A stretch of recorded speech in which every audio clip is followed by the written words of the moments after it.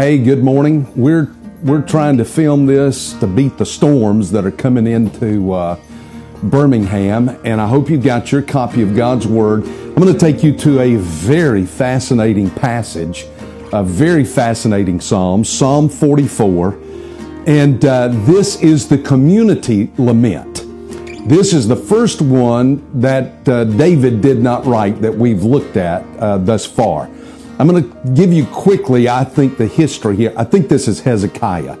Psalm 46, 47, and 48 all deal with Hezekiah and the Assyrians. I think this is Hezekiah here.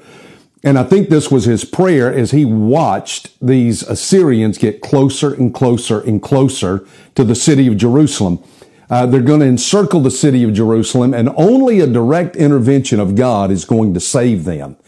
Now, let me tell you, there's a great book called, I think it's called The 7 Great Tipping Points in History. They say that the greatest tipping point in history was the deliverance of Jerusalem from the Assyrians, that it changed all of the rest of human history. I don't know how they judge that, but it's pretty fascinating. And that's what I think is the background of this, as Hezekiah watches these Assyrians come toward Jerusalem. Now take your copy of God's Word. I'm just going to walk you through this. Here it's divided into 3 parts: Israel's previous history, their present situation, and then their hope in God. Beginning in verse 1, you really can look at this and say, this is how I need to pray for the nation. How should we be praying for our country right now? Well, this may be the best pattern I know of to pray for our country right now. To remember back on what God had done. Listen to what he says. "O God, we have heard with our ears. Our fathers have told us what deeds you performed in their days, in the days of old."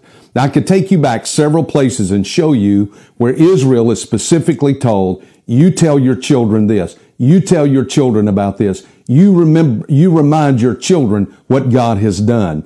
Well, that's what he's remembering. You with your own hand drove out the nations, but them you planted.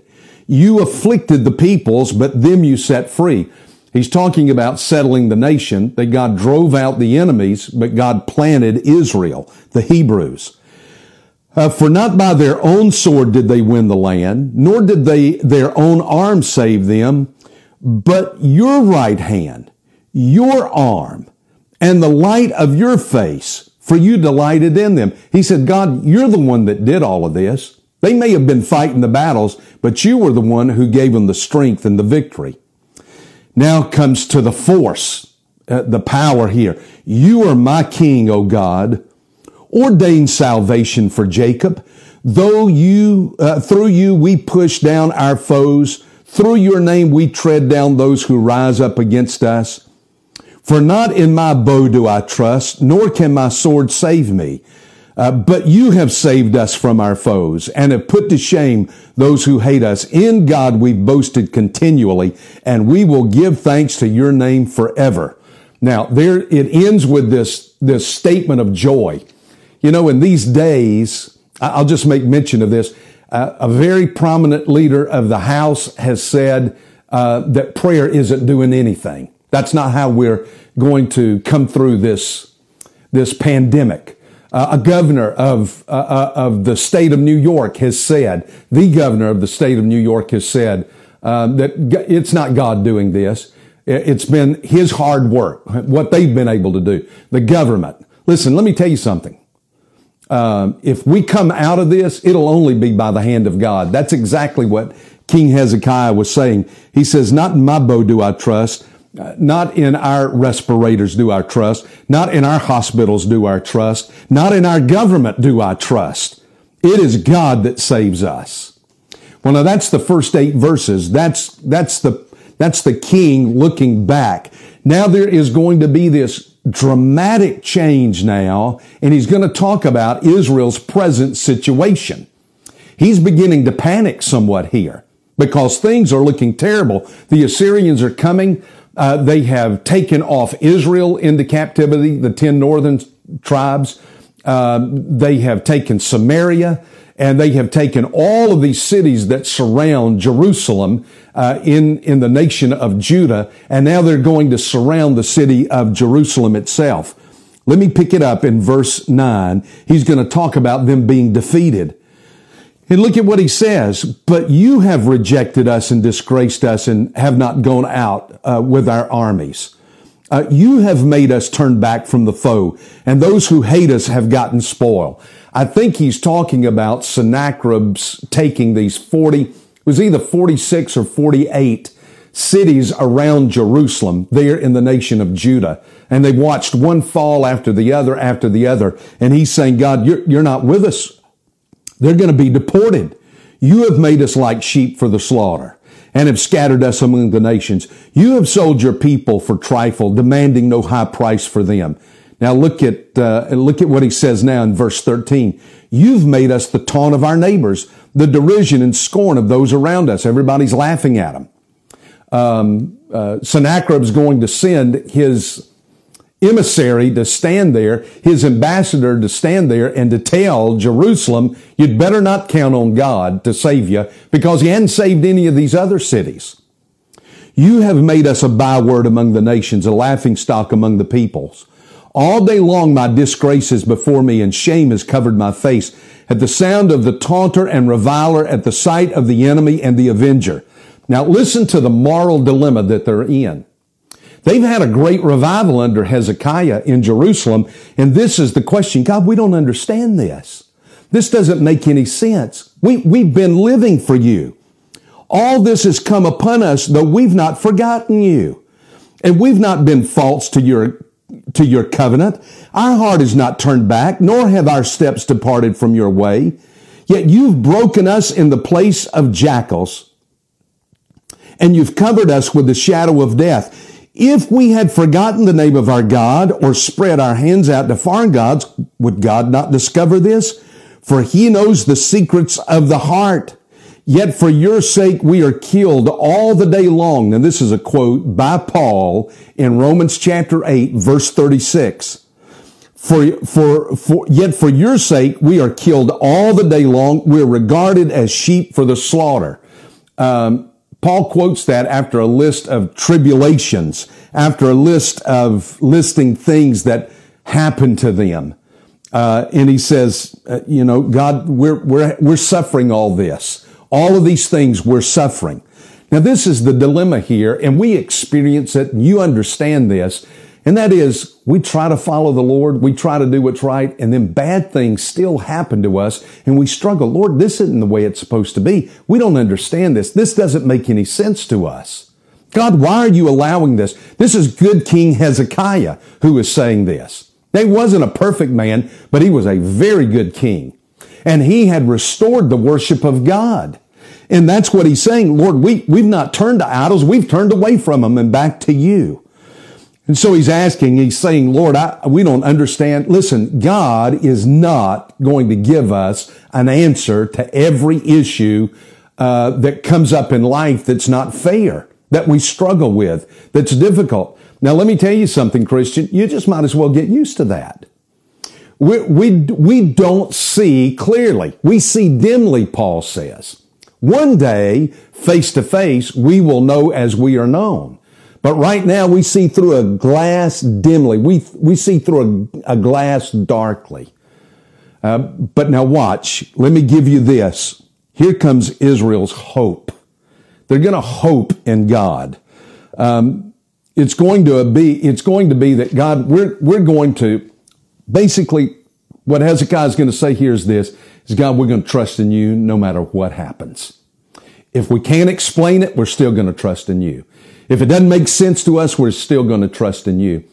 Back when Luther was in the beginning stages, really, the throes of the Reformation that was taking hold on Germany and Europe, he was summoned by the Pope to the Diet of Worms.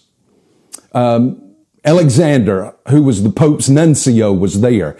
And he had stacked up all of these books and all of these pamphlets by Luther. And he says, I've got enough here to burn 100,000 heretics. So they send for Luther to come down to the Diet at Worms. Charles V, he was the muscle of the Pope. He was the Pope's muscle. He was the power behind the throne in Rome. When Rome wanted something done, they turned to Charles V. Charles V is going to be there. All of these electors of the Holy Roman Empire, all of these governors, all of these princes of the Holy, this was a big to-do. And here comes a little monk in monk's garb with a rope tied around his waist. You know, it's going to look like a little urchin standing next to the Queen of England is what it's got. You've got all of this power. You've got all of this display of the power of Rome and the power of the Holy Roman Empire. Charles V is there. All these other great princes are there. All of these princes of the church are there representing the Pope. And in comes little Luther by himself, standing against all of the other. Now, I want you to remember this. There was a knight in shining armor guarding the door there. And Luther hesitated at the door. And he stopped, fearful of what he was about to face, terrified of what he was about to face. All the power of the world was coming down on him. Luther said that this knight in armor reached up with that hand covered in armor and put it on his shoulder and whispered to him and said, "Pluck up thy spirit, little monk. Go on in the power of God." Ooh. Now listen to what Hezekiah says. "Awake. Why are you sleeping, O Lord? Rouse yourself. Do not reject us forever." Now understand, this is not hopelessness. This is confidence in God. Why do you hide your face? Why do you forget our affliction and oppression? Now he's saying this to God, confident that God's going to do something. Our soul is bowed down to the dust. Our belly clings to the ground. Rise up. Come to our help. Redeem us. Now, this is the difference maker right here.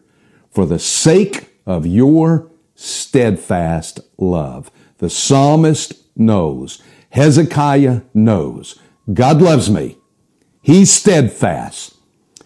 He's going to come through and he's going to deliver us. Now, that's how we can pray for our nation right now. We don't deserve God. He doesn't say, "God, we deserve this. We've earned this. We deserve it. You should do it for us because we're just wonderful, great people." He doesn't say that. What he is saying is, "Lord, I'm appealing to your mercy. We don't deserve it, but we appeal to your mercy." Let me tell you something. America doesn't deserve to be delivered by God. We have turned our back on the Word of God. We have made a mockery of marriage. We have made a mockery of God's creation of male and female. We've made a mockery of it. We have turned to embrace what the Old Testament has called sin with a high hand in the Old Testament. As a whole nation, the government, we've got an entire political party that has said we don't want God in our platform at all. Listen, let me tell you something. We don't deserve the hand of God, the saving hand of God. We can't really say, "God, because we're such a great nation, oh, we do such good things." We may do such good things, but let me tell you, your good works will not save you. All we can do as a nation is now appeal to the mercy of a good God and just ask, "God, be merciful to us." There you have Psalm 44. In a way, we can pray for our nation.